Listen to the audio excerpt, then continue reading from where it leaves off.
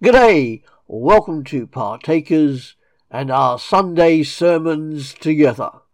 Come on in and listen to God's Word being explained and explored. I wonder what you think the kingdom of God is. In the Old Testament we learn of all kinds of different earthly kingdoms. Each one of these kingdoms were, however, doomed to fail from the start because of the promised commencement of a new and everlasting kingdom. And perhaps by having a brief overview of what Jesus in the Gospels said about the kingdom will help us understand more about it, and before we focus on just a couple of aspects of it.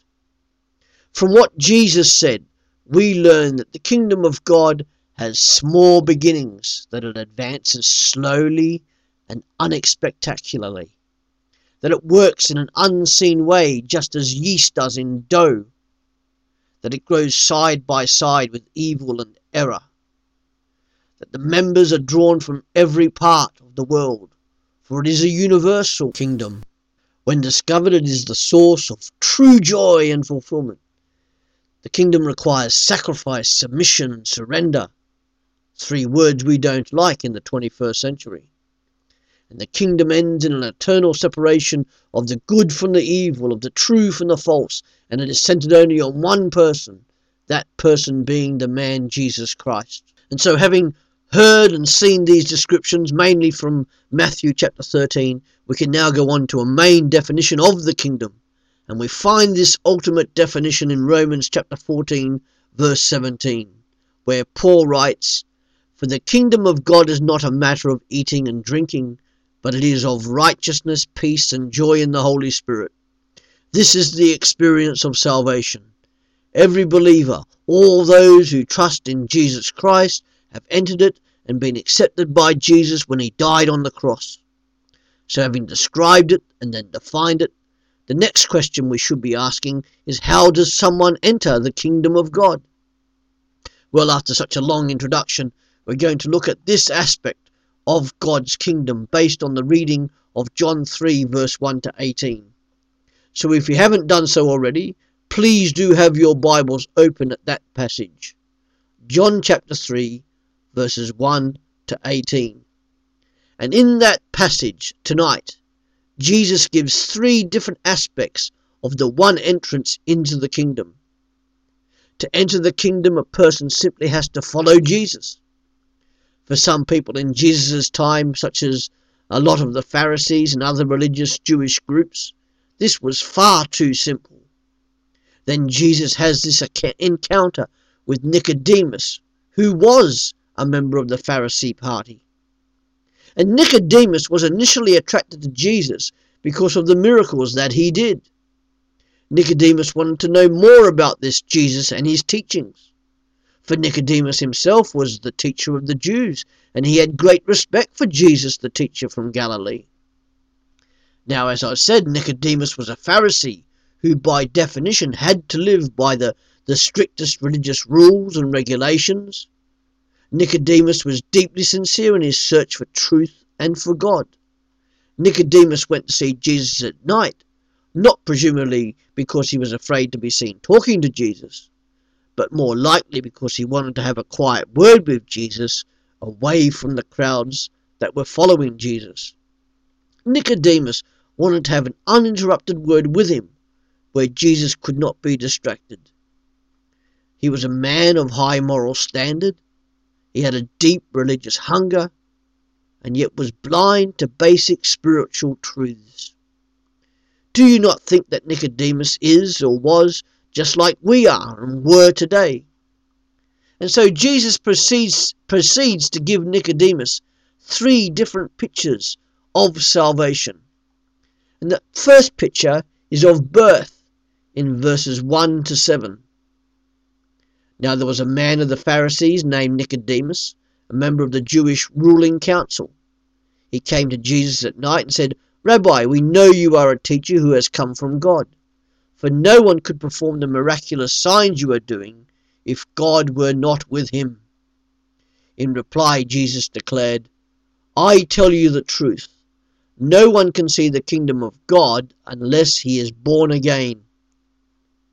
How How can a man be born when he is old? Nicodemus asked. Surely he cannot enter a second time into his mother's womb to be born. Jesus answered, I tell you the truth. No one can enter the kingdom of God unless he is born of water and the Spirit. Flesh gives birth to flesh, but the Spirit gives birth to spirit. You should not be surprised at my saying you must be born again. Here, the Lord Jesus began with a word that is familiar with everyone, as birth is a universal concept and experience. Now the word again means from above. So the phrase born again means to be born from above.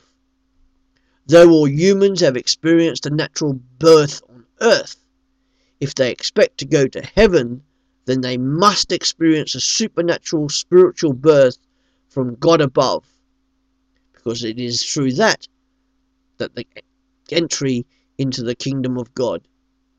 So we meet once more the blindness of the religious leaders of Jesus' time. Nicodemus may indeed have been a representative of the religious leaders. Nicodemus did not understand what Jesus was talking about. Jesus, we know, was speaking about a spiritual birth, but Nicodemus thought only about a physical birth. Looking at the church today, however, the situation does not appear to be any different. So often, born again to a lot of people means a family's church history, church membership, ceremonies, and so on. Whereas my boss and my family insist it just means a bunch of raving monster loonies. However, because Jesus was patient, he further explained this new birth. To be born of water was to be born physically, not so much to enter a second time into his mother's womb, but to be born again means to be born of the Holy Spirit. Just as there are normally two parents involved in physical birth, there are two parents for spiritual birth. The Spirit of God, John 3 verse 5, and the Word of God, James 1:18 and 1 Peter 1:23-25. The Spirit of God takes the Word of God, and when a person believes for the first time, the Word gives the life of God.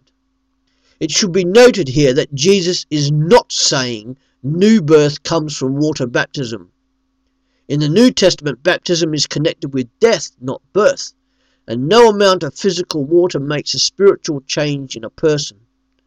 Jesus' emphasis here is on believing, because salvation comes through faith. The evidence of salvation is the witness of the Holy Spirit within, and the Holy Spirit entering our life when we first believed. Now, water baptism is a vital part of our Christian life and our obedience to Jesus and our witness for Him, but it is not necessary for salvation. The one way of salvation and entrance into the kingdom of God is through faith in Jesus, the Son of God, with the outward evidence involving baptism.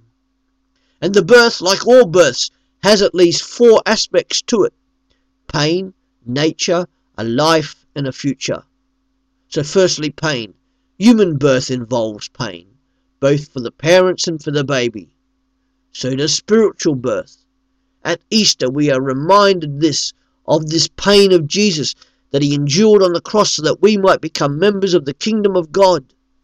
And believers in their Christian life should endure the pain of persecution, suffering and prayer and witness, as we also seek to win new people to Jesus. And secondly, nature. Children inherit the nature of their parents, and so do the people in the kingdom of God. We take on the divine nature according to Peter in 2 Peter 1 verse 4. And as believers we should naturally have an appetite for the things of God. As believers we should have no desire to go away from the kingdom. And as believers we are to feed on the word of God and grow in spiritual maturity. Then thirdly, there is life. Human birth involves life, and spiritual birth into God's kingdom involves the life of God. John uses the word life about 36 times in his gospel. When you read the gospel, count them. The opposite of life is death, and anybody not in the kingdom of God do not and cannot have God's eternal life in His kingdom. And then lastly, future. Human birth involves a future, and we are born again spiritually to a living hope, both in the present and in the future. Police cannot arrest a newborn baby because it has no past, and the future is in front of that baby. When born again spiritually into the kingdom of God, sins are forgiven and forgotten, or are supposed to be forgotten, and the future is bright with a living hope in the kingdom of God. When I say forgotten, God forgets them, but sometimes we don't. Now at this, Nicodemus must surely have had a surprised look of incredulity on his face, because Jesus says, "You should not be surprised at my saying you must be born again."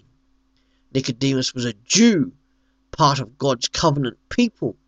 His life was to be an example to all as a faithful Pharisee.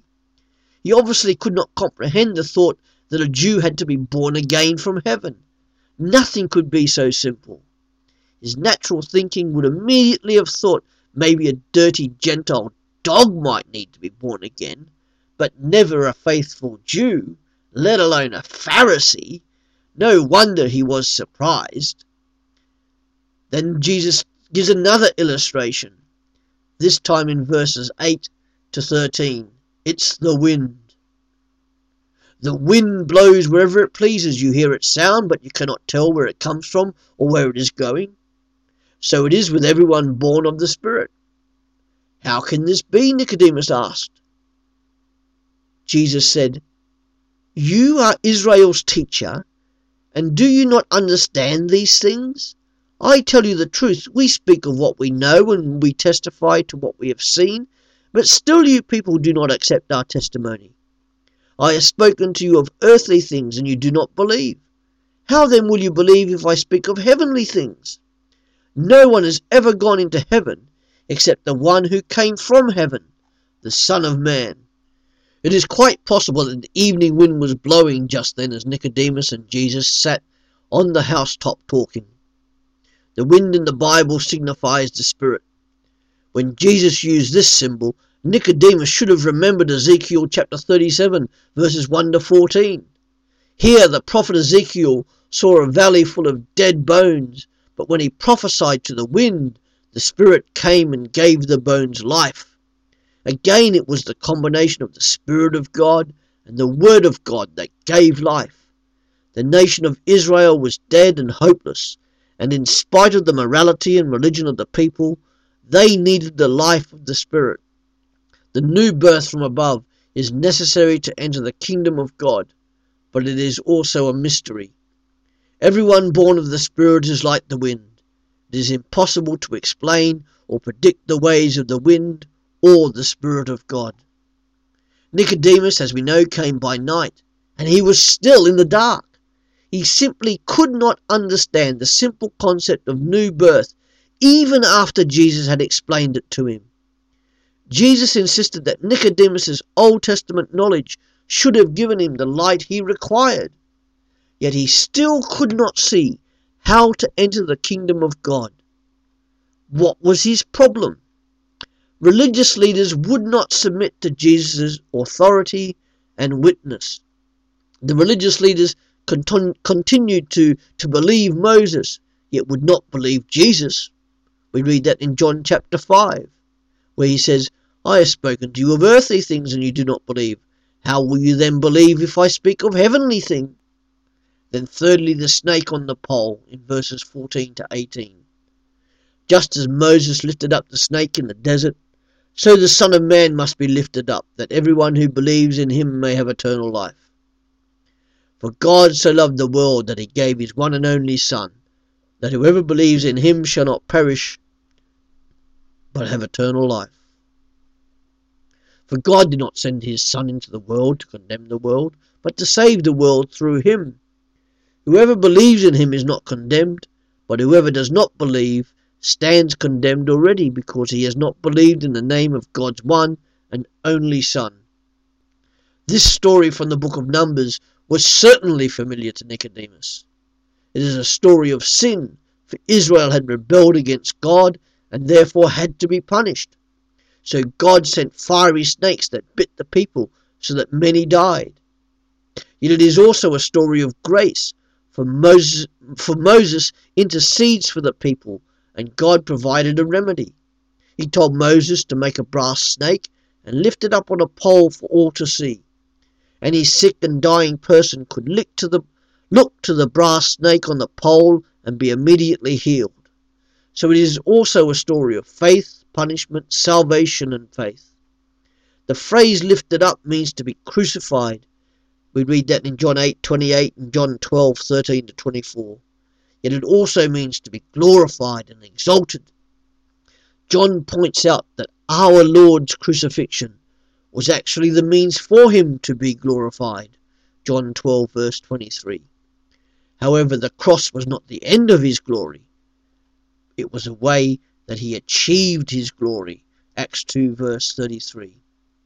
And much as the snake on the pole with Moses had to be lifted up, so the Son of God Jesus had to be lifted on the cross. This happened to save all people from sin and death, if they chose to look to Jesus. In the camp of Israel, the solution to the snake problem was not by killing snakes, or taking medicine against the poison, or pretending the snakes were not there, or passing anti-snake laws, or by climbing the pole. The answer was to look in faith at the lifted snake. Now the whole world has been bitten by sin, Romans 6:23. God sent his Son to die, not only for Israel, but also for the whole world. The kingdom of God is not just for Israel, or England, or even the United States of America alone. How does a person enter this kingdom of God? By being born again from above, which means believing on Jesus and looking to him in faith and trust. Each one of us that are believers have therefore entered into the kingdom of God, and we are spiritually living. The difference between living spiritually and being dead spiritually is faith in Jesus Christ. Jesus could well have come to this world as a judge and destroyed every rebellious sinner, but he came in love. Jesus came into the world as our Saviour to guide us into the kingdom of God, and he died on that cross. Jesus became the uplifted snake. The brass snake in Moses' day brought physical life to dying Jews, dying people. But Jesus gives eternal life to all who ask and trust in him. He brings the kingdom of God for a whole world, and Nicodemus eventually entered the kingdom of God when he spoke up for Jesus in John 7 and came into a sunlight of confession when he identified with Jesus at Calvary, bringing the spice to prepare the body for burial. John 19 verse 38-42. Nicodemus realized that the uplifted Jesus on the cross was the path into the worldwide, universal kingdom of God. Therefore, let's go over tonight's lessons from the meeting between Jesus and Nicodemus. We learnt the definition of the kingdom of God is exposed from Romans 14 verse 17, which we also see as the experience of salvation. For the kingdom of God is not a matter of eating and drinking, but of righteousness, peace, and joy in the Holy Spirit. The path into the kingdom of God was defined in the three distinct pictures Jesus told to Nicodemus. Firstly, in the picture of new birth from above. Secondly, in the picture of the blowing wind or the Spirit. And thirdly, in the Old Testament picture of the snake on the pole.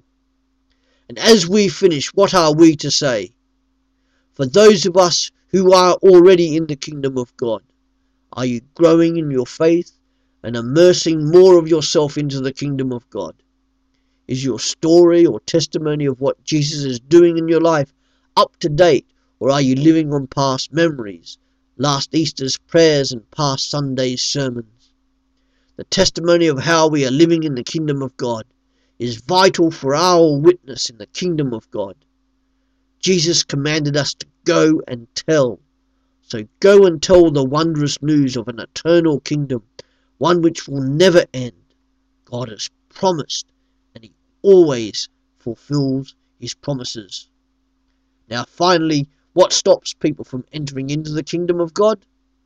People want to continue to do the things against God, and this keeps them from coming out of darkness into the light of the kingdom of God. This is because the closer someone who loves darkness gets closer to light, the more their evil ways are exposed to the light of God. It is not any intellectual problems that keep people out of the kingdom. It is a moral and spiritual problem. It would involve a change of lifestyle, of being born again, as it were.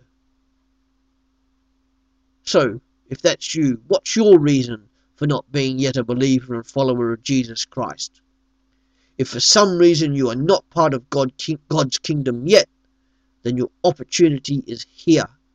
You may not get another chance, and then you will be without excuse.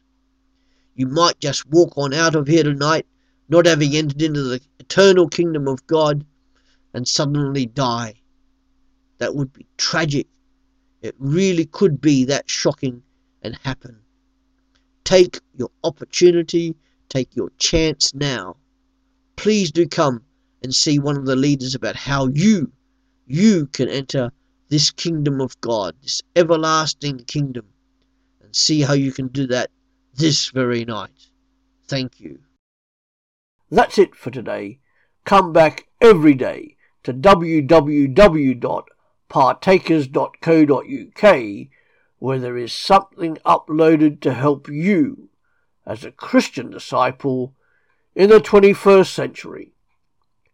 Our books are also available on Amazon or www.pulptheology.com. See you later.